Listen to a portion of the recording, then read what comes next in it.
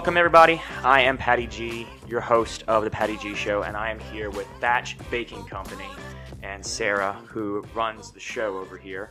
And we're in her wonderful, beautiful kitchen with all of her display set up. So this is going to be a really fun episode. I'm super excited to learn more about Batch Baking Company and what you're for. So why don't you give yourself a little introduction about, what the Batch Baking Company is, what you stand for, and what are some stuff you make? I know you make king cakes. We've all been seeing the king cakes. Lots and they of king look cakes lately.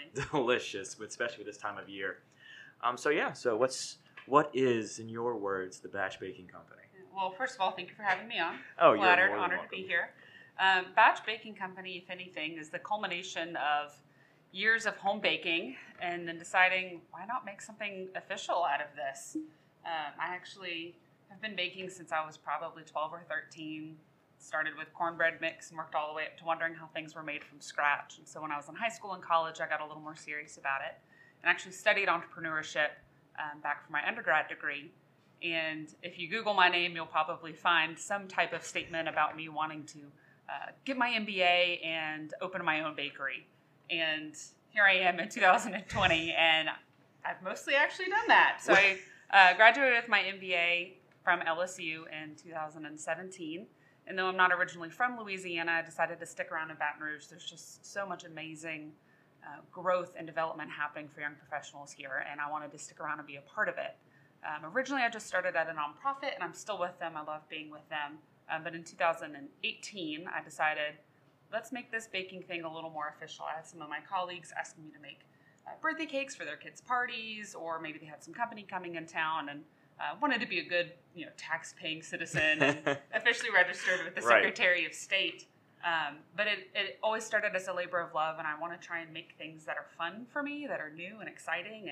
And so I started making king cakes initially when I first moved here in 2015 to get my master's. I figured that's so unique to Louisiana, and I wanted to learn how to make that. I would also do cakes, cookies, pretty much everything except for artisan breads and fancy sugar cookies. I do not have the patience for that. But otherwise, recently I made homemade ice cream sandwich cookie wafers. Ooh, how was that? Oh, chef's kiss. Kiss. It changed my life to have them homemade, and having baked for over a decade, I'd never even thought about making them until somebody asked me about it. So really, it's about exploring and trying something new and getting to be creative with food, which is, I think most people in Louisiana would kind of understand what an outlet for creativity food can be. So I try and do that through baking with Batch Baking Company all the time. Hey, that's Louisiana. We're known for several things: partying and for our food. And being a part of that culinary environment, that culinary ecosystem is so cool. Even if it is on, the baking side is huge. Especially Mardi Gras season. Everybody, we love our sweets for breakfast. Like, it's just baking galore. So before we get too heavy into it, I want some kind of light questions. What is the most difficult thing you've had to bake? So it depends on difficult or frustrating, because there's some things that have been technically difficult that have gone somewhat smoothly. Then let's split the question. Okay. So frustrating, I touched on this earlier, fancy sugar cookies. Okay. There are a lot of bakers who do that very well here. I'm going to leave it to them, because the patience it takes to do a specialty iced sugar cookie, it's a special skill set, and I am not willing to put in the time to perfect it. It is so frustrating to me. So kudos to everybody who does that. But technically difficult, I'd probably say it's actually a cake called a Napoleon. A Napoleon cake. Napoleon cake. So it has its origins in Europe, and it has typically between 12 and 20 very thin pastry layers that are sandwiched with a homemade vanilla custard. In between each layer? In between each layer. Okay. So you have to make a dough, roll it out, bake it, let it cool, and then you stack it and sandwich it in multiple layers in a pan, and you let it rest at least 1 or 2 days before you can serve it. Gee, so 20 layers. Yeah, so it starts... How tall does the cake end up? It starts about this tall. Okay. And then it compresses down as all the pastry layers soak up the custard. Right. So it ends up a couple inches tall still. Okay. It's like a cream puff in a cake. Very tasty, but very labor intensive. All right. Okay. So so the sugar cookies, what makes it so tricky? Is it just like the icing, or is it the actual process behind making the dough itself? The cookie itself, I think, is pretty easy. I have a lot of experience with dough. It's the icing. Okay. So you've got to get the icing to the right consistency, but also to be a talented enough artist to actually pipe onto a cookie and make it look like a design and not a Pinterest fail. It takes a certain level of artistic ability that I'm not sure is within my wheelhouse. I've tried. I made this little snowman, and they had these cute scarves flapping in the wind, and then you look at one and you notice his eyes are a little off, and it's maybe not for me all the time. But that's just the best part about a person making something, or over having like a specific machine make something. You know, like I know within woodwork, finding those little rarities or the mishaps is like, oh, that makes a piece more special because you can see it was handcrafted. I'll think about that next time I send out some wonky-eyed snowmen. Just have you write a note for everybody. This is made with love. That's it. As long as I know it's made with love, they'll eat it, right? Yeah. Okay, so what made you want to get into baking? I know you said that it was always a dream, but like what kind of instilled that in you to one day open your own bakery? I think it all started with a general curiosity. If you ask my parents, I was kind of always the kid that was piddling around with something new. How can I make this paper plate into a hat?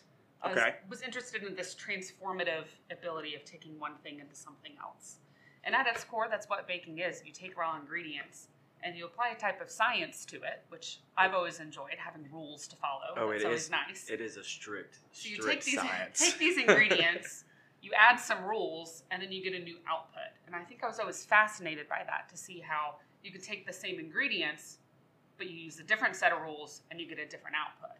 Okay. And I think being able to experiment with that and see how that can be different for every recipe was always really fascinating to me. And it truly did start with, just in the summers at home with my sisters.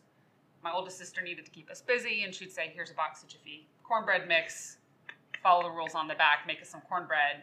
It kept us busy, and it kept us fed, which was great for my older sister babysitting us. But eventually I did have this curiosity about, okay, but let's take it back a couple steps before somebody put it into a box for me. Right. What if I did it myself? What would that look like? What goes into the Jiffy box? How can you manipulate it? Okay. And how does that impact your outcome?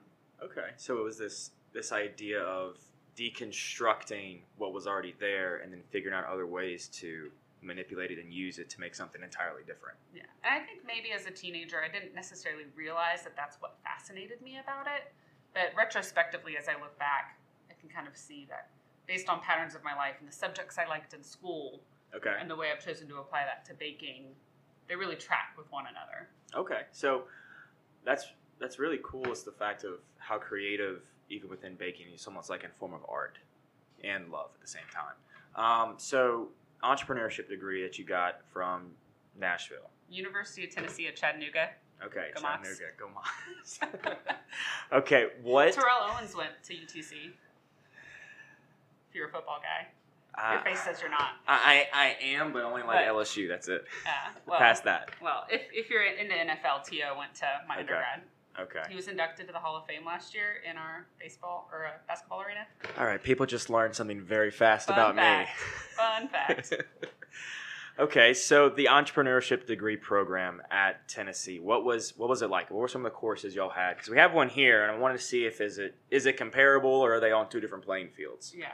So overall, technically my degree is in business management, and my focus is entrepreneurship. So when you have room in your schedule for other electives, mine focused on entrepreneurship. And I think there were two in particular that I thought were really interesting. One of them was literally called Creativity in Business. And it was taught by this woman who gave us the most absurd prompts for all of our projects. We literally, for one project, had to think about how to market pickle juice. And for another project, we had to come up with a plan to sell people pet insurance. And this is truly pre-pet insurance. It's a thing now. But she gave us these kind of off-the-wall ideas to think, how can we creatively address this potential hole in the market and fill that gap? But then one of my other classes was actually taught by a serial entrepreneur. Okay. And I think that was probably my most beneficial class. I got this professor to write me my letter of recommendation to come to LSU. And I felt that as much as I appreciated having career academics teaching me, having a true practitioner, someone who had actually been out there and created multiple businesses, learning from his business savvy was unreal for me. So he, at one point, owned a marina. And he told us about how he actually, for the marina, owned 3 businesses. One that managed the dock, Right. One that managed the pier that the boats were on, and another that managed the actual boathouse. Okay. And then they were completely separated.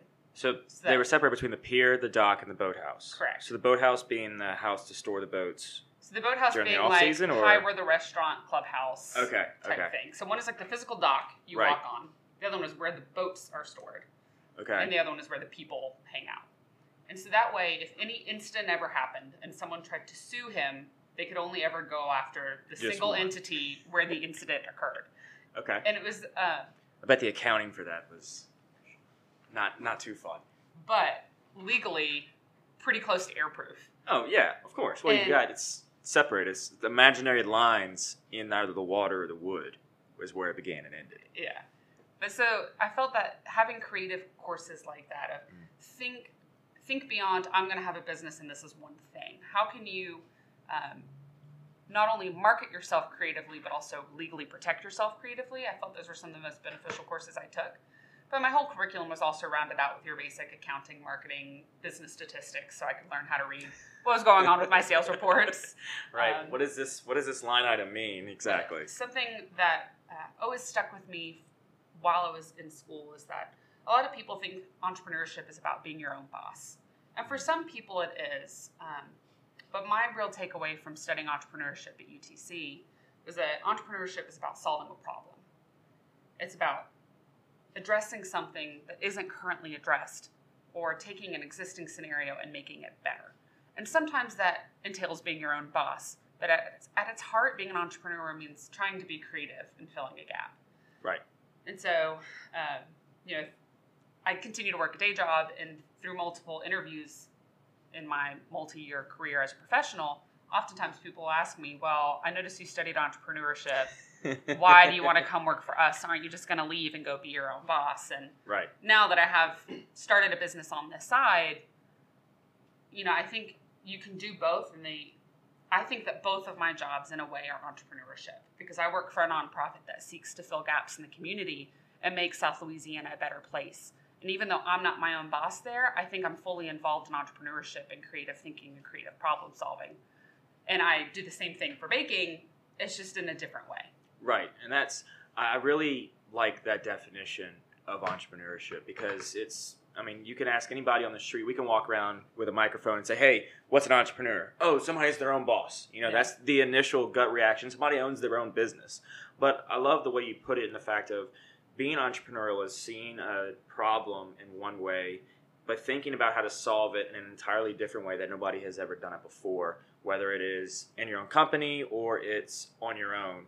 Those two can both be equally under that definition of an entrepreneur. Mm-hmm. So I'm all on board with that definition. I know some other people might not. I was just on Brian Haldane's podcast, and he asked me that question, and I told him my answer, which is along those lines, and he kind of looked at me funny, and I was like, okay, listen, Brian, listen. The way I'm looking at this is you're trying to put everybody into that box of you have to own your own business to be an entrepreneur, but you can be intrapreneurial within an industry, within a company, and do things in a different way than it's never been done before. And I find myself, I fall under that umbrella. I do other things on the side, like the podcast and whatnot.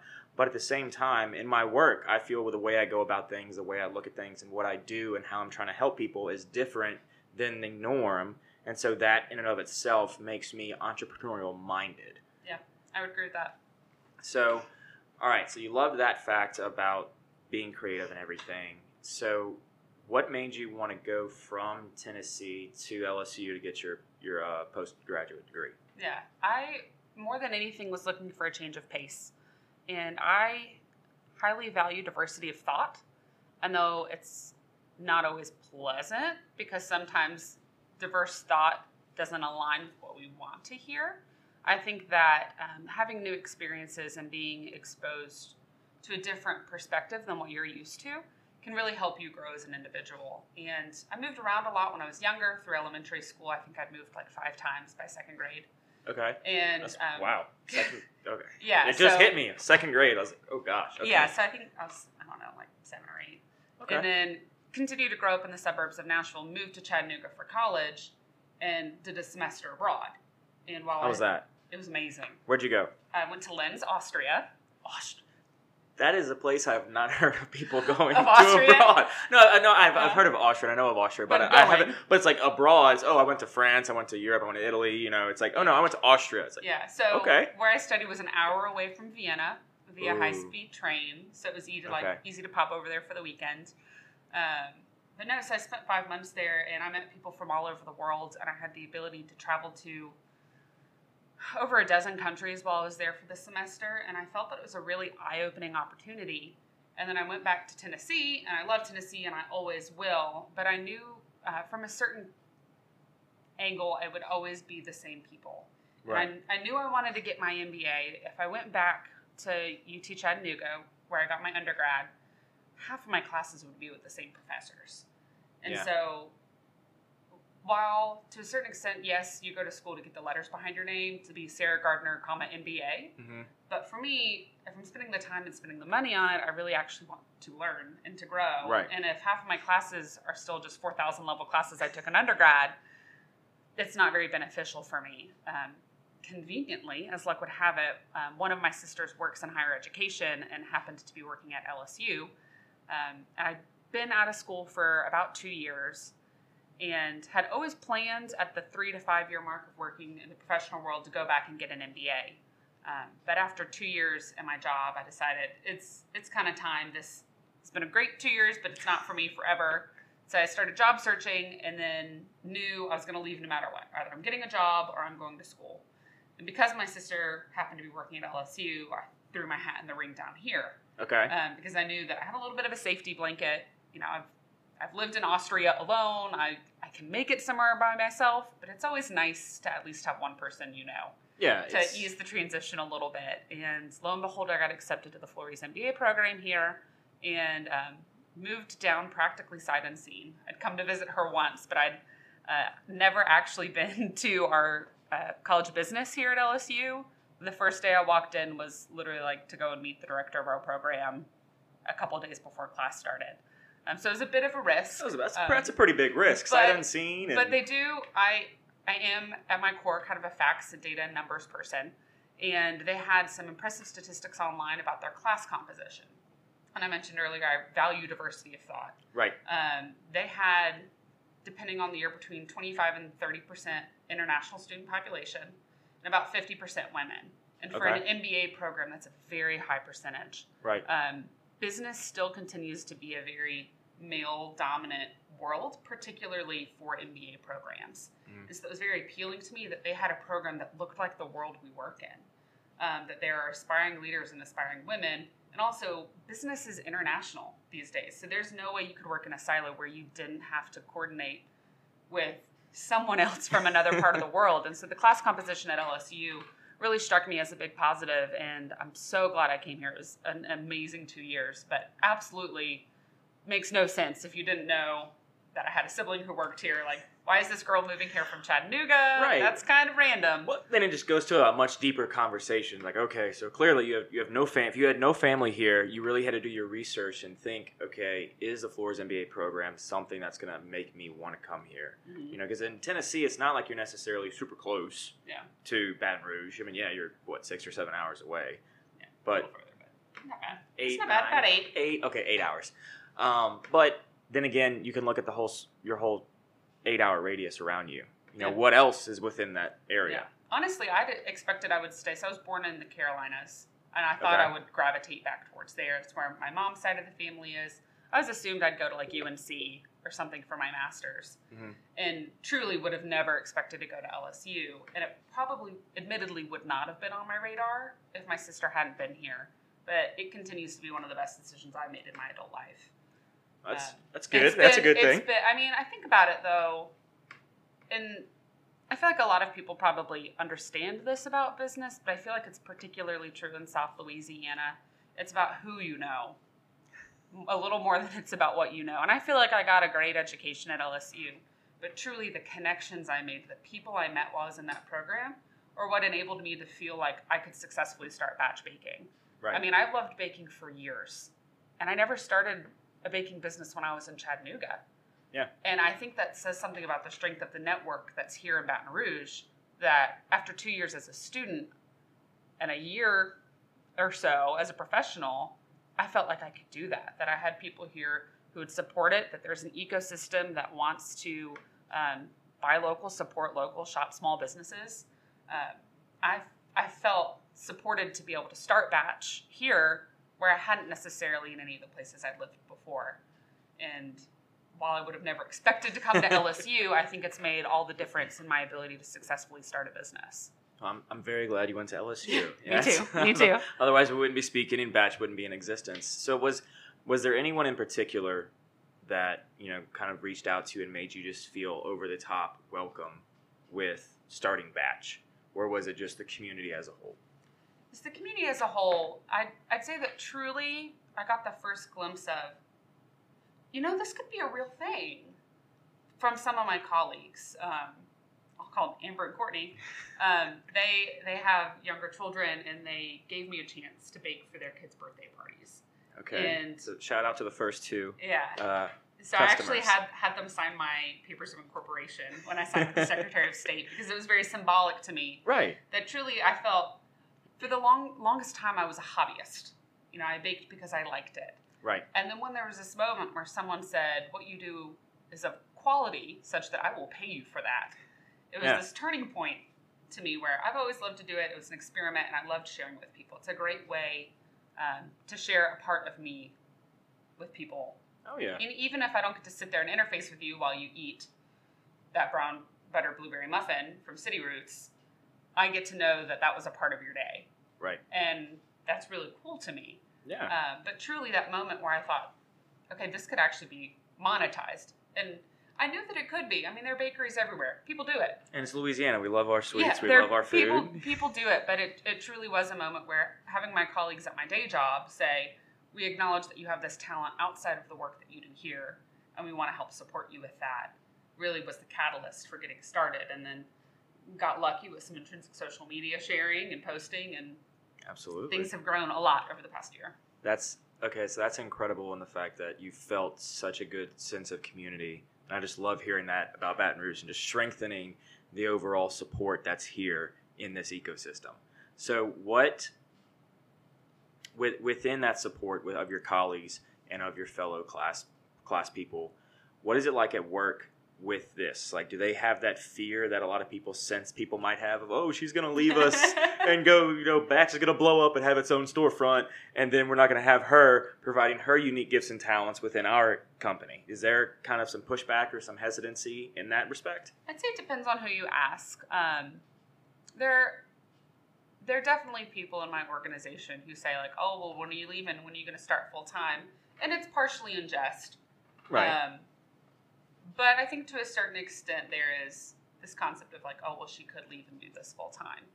And I continue to assure people, like, both of my jobs fulfill different parts of me, and they're both very important to me, and I like doing them. I get to make a difference in different ways with each of them, and doing one of them alone would leave a gap. And so I think there's something to be said that, yeah, I mean, there are always going to be people who say, oh, well, you're leaving. When are you going to go start your store? Right. And comically enough, so in my office building downstairs, we have a restaurant space. Okay. And a new place called Batch 13. Right. Moved from Essen to there. Oh, that's right. Y'all are right above the new Batch 13. Yeah, so Batch 13 is now in my office building, and so people are like, oh, well, if Batch 13 ever goes out, just scrape that 13 off and you already have your bakery. And I'm like, no, guys, I'm not there. But in a way, part of it sounds like it's joking, but I also know that a lot of it comes from a very supportive manner where I know that the people I work with want me to be happy and want me to be successful.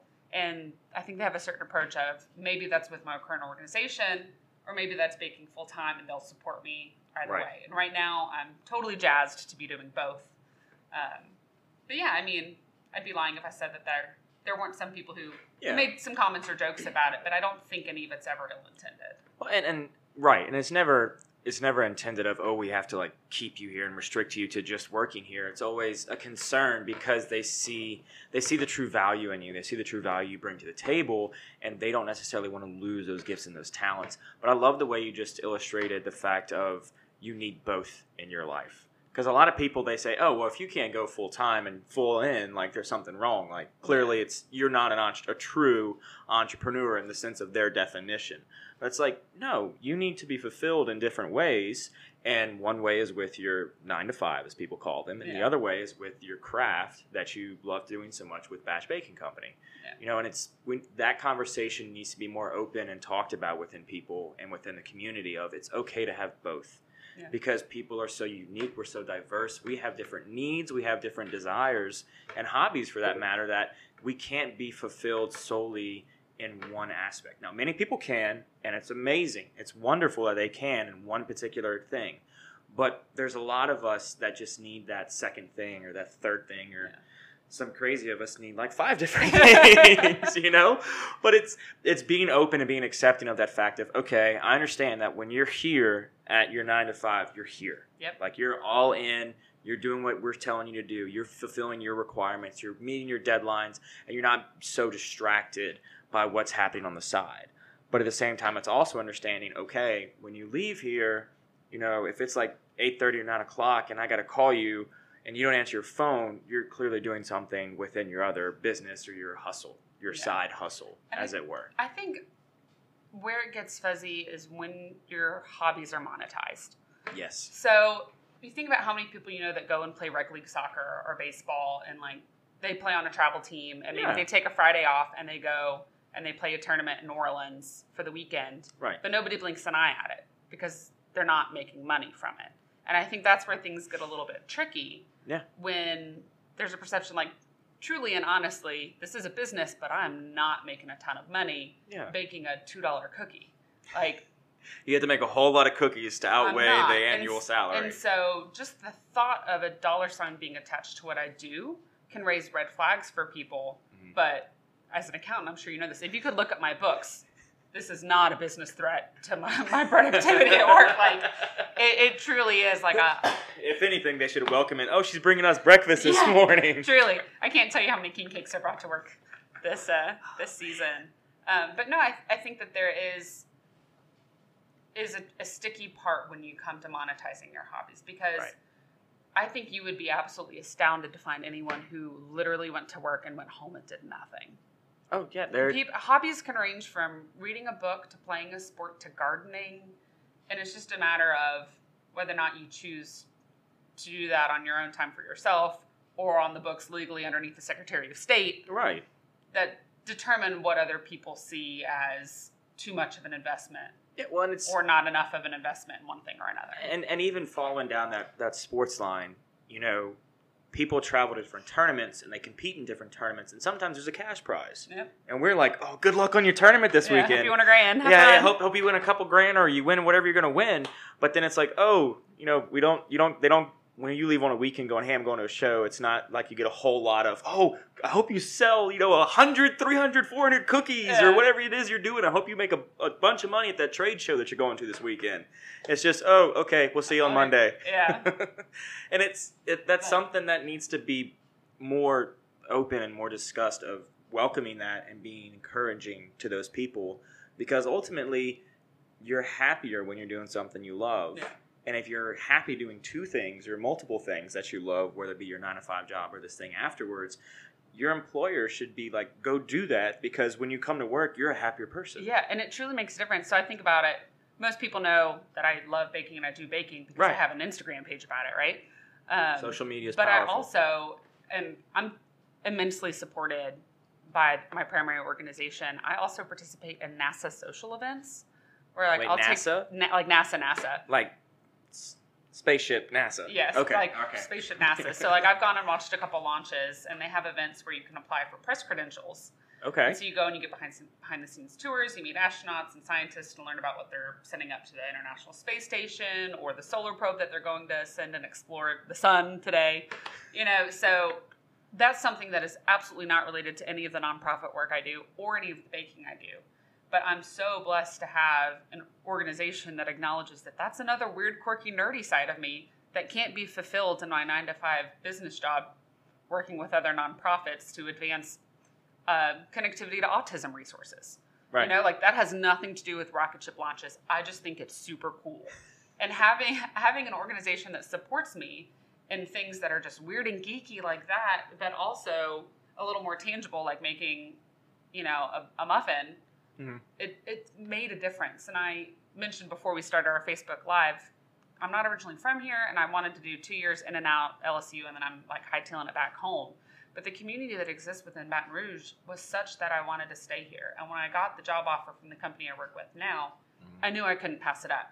Right. Like an organization like that does such impactful work in the community and also is able to support their employees, like no way I could pass that up. Not a chance. You don't want to leave, and it's the same thing with me, where I work. They're so encouraging and they're welcoming. They're like, you do what you got to, like, you do you, and we love what you're doing and all that. And so it's like, okay, it makes me more happy to go to work knowing that they're so supportive and everything. And I think within a company here, especially here in Baton Rouge, they have that ability to, take 3 or 5 minutes, maybe 10 minutes with each employee and say, hey, is there something you want to do outside of work that we can help you do? Mm-hmm. And, even start just encouraging that, because then you're building that relationship with your employees. They're saying, okay, my employer truly cares about what I'm doing here and what I want to do and what my dreams and aspirations are. So A, I have no reason to leave. And B, I've got more reason to be even more open with them and say, hey, they've got this great event coming up. I would love to go as a company representative. Like, can we make this happen? It's like, okay, well, that's NASA and we're an accounting firm. Like, just for comparison, that has nothing to do with what it is. But at the same time, having an employer, an organization realize, okay, no, they're going out in the community, they're making an impact, and they're being involved. That looks good on everybody. Yeah, I mean, from a strict business sense perspective, from the kid with multiple business degrees, right? Your business is important, but it can't work without your people. 100%. And, I know that with Batch, I'm the only employee, so that's not something I truly have to invest in that much. But I have to remind myself, like, okay, pay attention to yourself. You matter. Right, of course. But when you're at a multi-employee entity, paying attention to your people is so important. I mean, if you're not reading into the clues of when people are getting burnt out or when they're feeling underappreciated, you are going to have turnover, and retention can be a huge problem. That loss of institutional knowledge. And when something is tiny, it's like you said, a 5-minute conversation.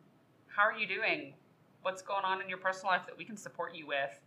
How can we help you be the fullest version of you that you can be, instead of just 8 to 5 accountant Patrick? Right. How can we help you expand that? Oh, who did you have on your podcast this week? Tell me about it. Showing signs of interest in someone beyond explicitly what happens at their cubicle makes a world of difference. 100%. It's that employee is now knowing, okay, they care about me as a person, which when you know that people around you care about you and support you, you're ultimately going to be happier. Yeah. I haven't met somebody who I've been like, oh my gosh, I love what you're doing, you're so great, and then be like, thanks, and just storm off. It doesn't. Whatever. Yeah, whatever. I'm out. Yeah, I'm out. It's like, because you said I'm doing great, I'm quitting. I'm out. I'm like, come on, I want you to keep doing what you're doing, and it's so powerful. And I'm so glad to hear that, especially for BRAF, that they're so supportive of that. They're so open to that, and they're almost like pushing you, like, look, we want you here, but at the same time, when you're happy there, you're happy here. Yeah. They also know, like, when I come back off of a rocket launch, I have this, like, nerdy grin for 5 days. I'm like, do you want me to tell you about the Parker Solar Probe and what they're going to study about the sun and how it was the first space vehicle to be named after a living human? And I came back with more nerdy facts than they would ever want to know. And sorry, I was about to go off on space facts. So go for it. Let's go. We're only an hour away from the Michoud production facility in New Orleans. Okay. And that's where they're building the space launch system, which is going to send the next man and the first woman to the moon and beyond, eventually to Mars. And so literally in December, they shipped the first completed full space launch system, stage 1 core, over to Stennis for some testing, and it will eventually be fully assembled with the Orion spacecraft, which will send humans back to space and eventually to the moon. And they're going to put like a full modular thing on the moon so humans can actually like live there and work out of the moon long term. That's pretty cool. And that was built an hour from here, like an hour from Baton Rouge. Yeah. And nobody knows that. Well, now 10 people watching this do know. Everybody on the Patty G shows knows that at the Michoud facility, an hour away, they built the next, like, totally bomb rocket ship. It's really cool. It's nerd stuff. But if you like space and a cookie or a muffin, hit Sarah up. Yeah. And be like, hey, I got let's chat. We will sit down over a loaf of banana bread, and I will give poorly informed space opinions all day long. So every time I go, I mean, they're incredibly amazing, like super duper smart people there, and I'm like, right. I work for a nonprofit. I think this is cool. And I mean, I wanted to be an aeronautical engineer. Like, I didn't want to do business. Okay. My little kid dream was, I'm going to go design rocket ships for NASA. And then I took physics, and I said, "No, man, I'm good. I'm out. I took my A, and I left, and I hightailed it out of there." But I think there's still something to be said about like remaining fascinated with all the things that exist in the world, and you can do that through rocket ships, or through cookies, or through nonprofit work, or through accounting. There are all kinds of ways to stay curious about the world, and in Baton Rouge, there's so much to be curious about. That's so absolutely very lucky to be here. My nerd time is with cars and engines and that whole fun side of things, which a lot of people, same with you. I could go into a whole depth and a whole spiel about cars and motors and all that stuff. Space wormhole. I'm sorry, exactly. I just got sucked in. I love it though. Because you're talking about your passion. You're talking about what you like. That's what this is about. We're about sharing it and showing it all out. Okay, so what exactly do you do with BRAF, which is Baton Rouge Area Foundation? For those of you that don't know what BRAF is. Correct. So BRAF, not to be confused with Breck or Brack. BRAF, the Baton Rouge Area Foundation, has been around for about 55 years. And at our core, we're a philanthropic agency. So we help connect individuals who want to be philanthropic in the community with other nonprofit organizations who need it. It's kind of how the foundation originally got started. As we've continued to grow, we've built out other services. So we actually have a department that does strategic consulting with other nonprofits who may need help with developing a capital campaign, so like how to fundraise for the things that they need, or maybe building out their board of directors. And then there's my department, which is called Civic Leadership Initiatives. What we do is we work on big projects that are going to help make South Louisiana better. And there are a lot of entities, both public and private, that work to do that already.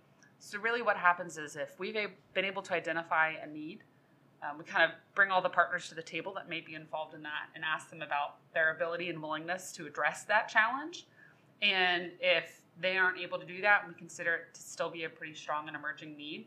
My team gets to take it on, do a feasibility assessment, and determine how to solve that problem. So this kind of goes back to that entrepreneurship definition I was telling you earlier. At our core, we identify challenges in the community and try and make them a little bit better. So over the course of our department's existence, our projects have been pretty wide-ranging. Some of them have been about mental health or healthcare in general. Some of them have been about transportation, establishment of multimodal, either trains or bikes, or ways to get people, out of cars and more efficiently moving between locations. One of my key projects is about advancing autism resources in the capital area. In 2016, we released a study that's literally the size of a ream of paper that outlines how there are a lot of great things going on in Baton Rouge, but for being a capital city, we're really lacking in autism resources for families who need it. And so I help facilitate a collaboration called the Capital Area Autism Network that's working together to try and raise the water so all the boats rise up, all the families are helped, and are given access to more resources. Okay. But it really depends on what the need is at the moment. They're typically multi-year projects. A lot of them are multi-million-dollar projects, or they at least have a need for that, even if they're not funded. And so we work to try and identify how to fund those with federal grants, private dollars, and we do a lot of facilitation of public-private partnerships. Okay. So I work with an amazing team of highly intellectual and talented people, and I'm the bottom of our totem pole.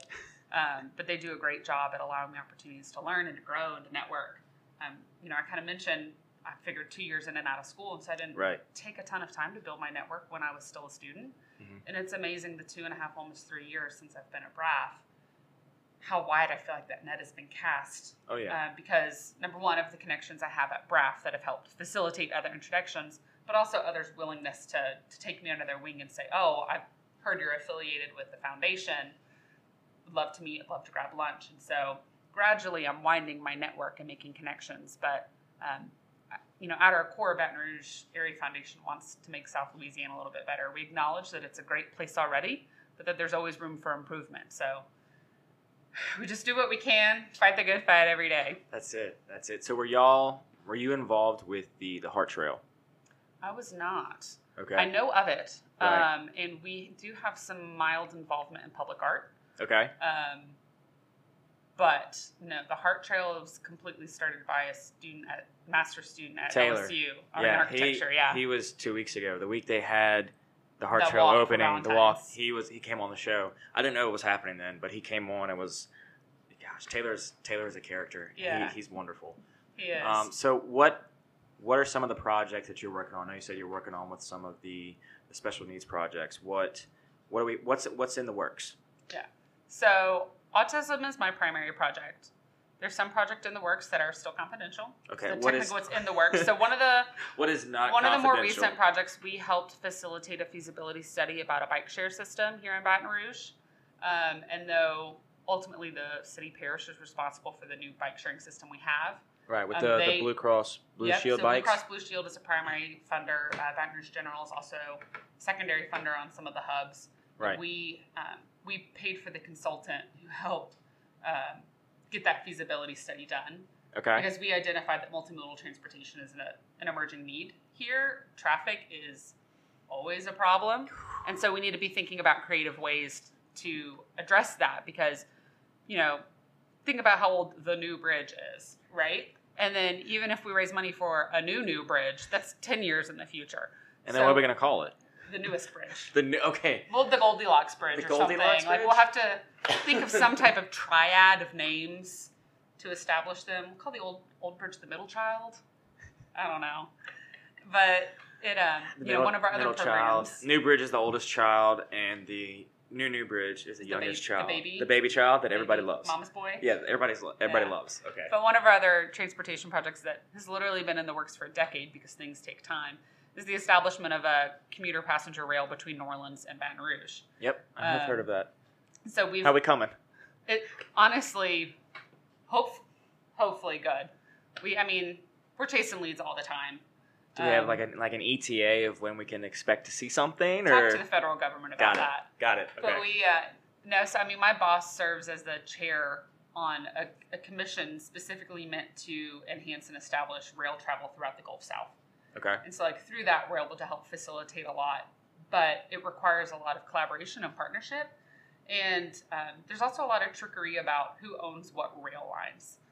So there are multiple rail entities. Amtrak is technically over all of them. Like they have the authority to claim whatever rail they want because they're a federal entity, but independent companies still own large segments of rail. And so if you're going to do it the right way, which we want to do, nobody wants to get bullied into anything. We want true collaboration on this. So it's something that we're working all the time. But if you think about it, I heard people getting back from the national championship game, it took 3 hours for them to get from the Central Business District back to Baton Rouge. Oh, so after the national championship, 3 hours to get back. Jeez. If we had a train, it'd be an hour and 10 minutes, dependable every time. But how many people could the train hold? I'll have to consult this study. Hundreds. And it could take multiple trips a day, and it would be less than parking in downtown New Orleans. Okay. For a round trip ticket. So you would get some people off, but not necessarily. Maybe cut it down to 2.5 hours, 2:15. Oh no, I'm saying. Or you think you cut it down even further? No, I'm saying you get on the train. Don't even think about getting on the road. Get on the train. It's an hour and 10 minutes. Right, but how many people were at the game? Oh, well. Exactly. The thing is, is everybody at the game going to leave at 8 o'clock in the morning? No, they're going to be staggered, right? And you're taking multiple trips a day. Yeah. You can take hundreds of people. A lot of people are truly flying out of the New Orleans airport, which would be one of the stops along the train. Yeah. If it went according to plan. But I'll caveat all of this with saying I'm not the train expert. Right. But I'm totally a fangirl. I would ride. Oh, absolutely. Think about it. All the time you spend commuting to New Orleans when you could instead for Mardi Gras be drinking a beer, working on your laptop. I have a meeting in New Orleans once every so often. We're not encouraging drinking and working.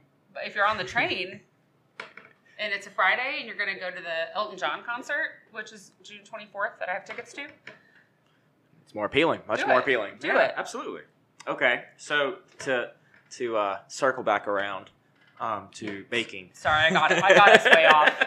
I could talk about anything, so my bad. But I love it because that just reiterates the fact of how diverse and how unique Baton Rouge and this ecosystem is. We can have a conversation going into it I'm thinking baking, brownies, cookies, and all this stuff. And the next thing I know, we're talking about a high-speed train from Baton Rouge to New Orleans, circling back around to living on the moon. You know? Yeah, you're going to have a hard time like subtitling this podcast. I'll think of something. I'll figure it out. Okay, so baking. In that environment, in that culinary, ecosystem that's happening around Baton Rouge, how, in your opinion, does it seem for new people, new ventures? Is it very welcoming of like, oh yeah, come on in, come to this setup shop that we've got and, bring your stuff out? Or is it kind of, oh, you got to earn your place? I'd say it's more welcoming than not. Okay. I don't know that I've necessarily experienced true hostility. There have been a couple times I've proactively reached out places to try and pop up, and they never responded and were rude. They just never responded at all. But for the most part, people have been very receptive, and as I continued to gain a little bit more traction on social media, right? If anything, they were proactive about saying, "Hey, we have this pop up at White Star. Would you be interested in coming out on this Sunday or Hot Art Cool Nights, White Light Night?" Like overall, I feel that it's a very positive and welcoming environment, and particularly among bakers. I know since I've started, there are a couple of people who are like, we all connect on Instagram and like we buy each other stuff and we send each other messages. And have you tried this recipe or something like that? Yeah, and so I wouldn't say that that's fully inclusive, because there's definitely a bit of sense of pride in the work that you've done and not necessarily wanting to lose your focus from that out of the sake of being nice to other people. And maybe I fault myself for doing that, where like I know there are a couple of people where I've sent a big write-up about like, here's how you establish yourself with the Secretary of State. Here's how you need to have your articles of incorporation, and kind of give them the business how-to. But I think it's because I didn't have someone giving me that technical knowledge when I started, and I Googled the crap out of it. And so I think there's a lot where people realize like, hey, you're new too. Can you help share your lessons learned? And overall, I think that's a very positive and welcoming environment where everybody's willing to kind of incubate with each other and grow and know that there's room for a lot of people. Like, yes, a lot of us bake. There's another baker in town named Michelle who does exclusively Japanese, well, not exclusive. She does like Japanese cheesecake, which is like very fluffy and light, and like certain types of bread. And we can coexist because I don't touch Japanese fluffy king cakes or little sausage breads. Or, So I think that there's definitely the acknowledgement. There's a room for a lot of different types, but within food, but more specifically within baking, there's so many niches within that. That there's room for a lot of people, and I think that that's a very positive ecosystem. Okay, and I love that. So starting to get towards the end of the show, I like to ask some questions about, what are some of the lessons, like what are 2 lessons you've learned in this journey thus far? Well, I've learned way more than 2. But I think one that's probably the most important that I still, admittedly, am trying to enforce is preservation of self by saying no. So this is something I've touched on before, but in the name of growing and having new opportunities, I've said yes to a whole lot of things, like those wonky snowman cookies that I knew weren't necessarily outside of my wheelhouse, but I wanted to grab at every opportunity I could to grow. And thankfully, most of them have not been to my detriment. If they're negative anyway, it's due to my sleep schedule, the sleep that I give up in order to fulfill the thing I said yes to. But to be intentional about when you say yes and when you say no. That's something that I still continue to work through. But I think that's a lesson I wish I had been more stringent with myself from the start. I was just so eager, and I continue to be eager to please other people and to pursue new opportunities. And sometimes that just wears you down. You're haggard all the time from saying yes to opportunities that aren't necessarily a good fit for your business or for your soul. I mentioned I do this because it makes me happy. And there are some days where I've been in the middle of baking and I thought, I'm not happy right now. Like, I want to Marie Kondo this baking job and say, this does not bring me joy. I will thank it for its service and send it on its way. That is probably the number one thing. But number 2, broader business sense, is be careful not to burn bridges. I don't necessarily feel like I've done that, but I've seen other people do it. And it happens fast, and it happens without you realizing it. So when possible, I try to be as friendly as possible, as manageable as possible, even if I've only had 2 hours of sleep. especially if I'm dealing with clients, potential clients. You never know when you having an off day can impact someone else's perception of you. And particularly as a sole proprietor, that makes a huge difference because I am my company. I am my brand. Yeah. And so I have to be on pretty much all the time, every time I can think about being on. Right. I know that I represent not only the brand of my company in my daytime, but also 24/7, I am Batch Baking Company. Like it or not, I am every employee from frontline baker cook to CFO, CEO, CMO. Right. And having to consciously think about how to be all of those things at once, I think is really important because it'd be easy one day to have one hat on, but burn a bridge because I'm not thinking about all the other hats that I also have to fulfill for my company. Yeah, and that's something that I'm continuously trying to learn is the art of saying no and ensuring that you don't overbook yourself.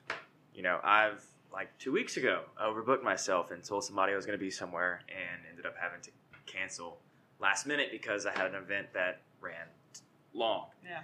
And, you know, it's understanding that you can't be in two places at once is something that, especially as a starting entrepreneur or a startup, we're like you said, we have to be at everything that we can get to because we're trying to get out there, we're trying to get our brand and our message, but truly understanding, okay, I've made it to these 6 things this past week. This 7th one that's going to conflict with one of these, maybe I'll just have to say no.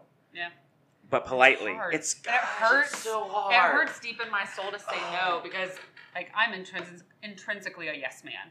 I want to please all the people and I want everyone to think very highly of me. And I struggle with saying no because I assume it comes with a negative impression. Right. Because I was not able to fulfill someone's want or need. Right. And like I had somebody the other day say, "Can you get me 2 king cakes tonight?" And I legitimately, though I know I've been booked for king cake season since January. You started running through your head. On Saturday, I pulled up my spreadsheet to see if I could fit them in. And I just press pause and say, you know you can't do that. You will be too stretched thin. Like, you still have to function for your day job. You have to function for your clients. You have to have high quality bakes. And if you try and squeeze too many in one period, it won't happen. You can't have it all. And people kind of ask that, like, oh, wow, you seem like you're doing so much. How do you do it all? You don't do it all. You have to make sacrifices, and you have to give things up.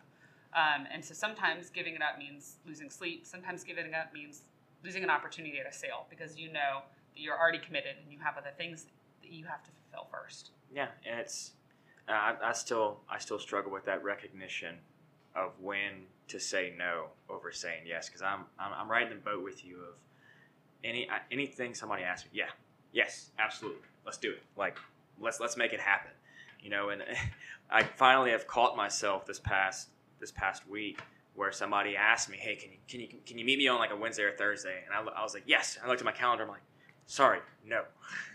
But even then, I'm like, okay, if I get this person, I cut them down to 30 minutes. I'm trying to make it. I'm like, okay, no, I can't do it. But here's 3 other times that I can make it happen. Yeah. You know, so I'm learning to, when I say no, follow with a comma but and offer a different alternative. And if it just ultimately doesn't work out, then it ultimately doesn't work out. Yeah. So, okay. What is something in Baton Rouge that you could change given the opportunity? This is kind of petty of me. I wish people would just put their grocery carts back. That is one of my biggest pet peeves. And like literally, I was in Mathern's parking lot the other day, and this woman just stopped and left her cart in front of my car. And made eye contact with me. And then turned around and got in her car. She gave you the death stare and like that? Well, she dropped it off, and then when I went to grab her car, she went, oh, thanks. Excuse me, ma'am. Like, you are not but 20 steps from the door. You do not seem to be physically impaired in any way that would make that a challenge to you. Right. And now I just got your cart and put it back into the cart corral in the rain because you wouldn't do it. And I know it's petty, but I'm like, man, but think about how many cars... I mean, people say our car insurance is high here because people are bad drivers. Think about how many insurance claims are from rogue carts. I'm just saying, your insurance rates could go down if you put your carts up. Please and thank you. I love it. Great response because I'm the same way. We'll finish grocery shopping at like Rouse's or somewhere, and I'll get out and I'll dump all the groceries, and then I'll go and we could be parked like here, and the cart corral is here. and I'm walking all the way, and my wife will just sit there and be like, come on, like walk faster. But yeah, no, I'm okay. I'm right there with you on that one. I feel like that's a manageable thing. I mean, there's a lot manageable. We can all do that on an individual level. There are a lot of deeper systemic things in Baton Rouge that I would like to snap my fingers and change. Like, we have a lot of really deep-seated racism here. Right. That's a different challenge than asking everybody kindly to please put up your carts. You know, I feel like that's something that we can start making an effort on today. That's it. Today, tonight, the next 5 minutes. You're at the grocery store, just bring it back to the corral, put your please. Cart up, please. Just put it up. I implore you, put your cart up. We both, at Batch Banking Company and the Patty G Show, fully support putting the carts back where they belong. Or buggies. Carts United. Carts United. Okay, Sarah. Final question. What is something that I can help you with? Probably pretty soon my accounting. Okay, I'm here for it. I'm right here for it, but okay. Yeah, no, I mean, everybody's a different network, right? Right. So, I mean, we hadn't met before we made this agreement for you to very graciously interview me and give me some screen time. And so I stressed earlier the importance of relationships. So the ability to know that anybody you've interviewed is technically now a connection I can access. Absolutely. Through that. And I think that's what's great about Baton Rouge, but don't be surprised if I call on you for that. Hey. I may see somebody pop on like, excuse me, Patrick, I need to speak with them. And I'll be more than happy to connect you with their permission, obviously. Oh, yeah, I mean. At least for the first time. The second time, I'm like, hey, you're on the show, you understand. Yeah. You're now in a network of the Patty G people. That's it. Oh, no, the sign. And a group text. Yes. Start. Okay, group text or Instagram group. We'll figure some people are on Instagram. Or group me. Group me. We'll figure it out. We'll make it happen. I don't know if everybody uses GroupMe. Maybe that's just me. I don't know. A lot of people do, but not everybody. Okay, anyways, we're starting to ramble and whatnot, but it's all good. Okay, so everybody listening and watching, this has been the latest rendition of the Patty G Show with Batch Baking Company and Sarah over here, who so graciously let me in her home. That's gorgeous, wonderful kitchen. I now see why she bakes. I would never want to leave the kitchen if I was here. It's one of the reasons I bought the house, admittedly. Like, I walked in with my realtor, it's like, yes, this is the one. This will do. It's perfect. Okay, so everybody watching at home and everybody listening, thank you so very much for taking the time out of your busy day to give the show a listen and to listen to what we got to say, which I think is a lot because there's a lot going on in Baton Rouge. And I want to thank Sarah for your precious time of coming on the show. I know we're right in the middle of baking season, but thank you for coming on and being a guest on the show. Thank you for having me. It was an honor. Absolutely. And for everybody listening, if you like the show, please be sure to subscribe, share the page, go check out Batch Baking Company and give them a like, give them some love, and share the most recent post, because why not? It's just a button. And subscribe. Okay, I think I'm done. Everybody, have a good one. I'm Patty G, signing out with Batch Baking Company. I'm a simple man, don't want a complication.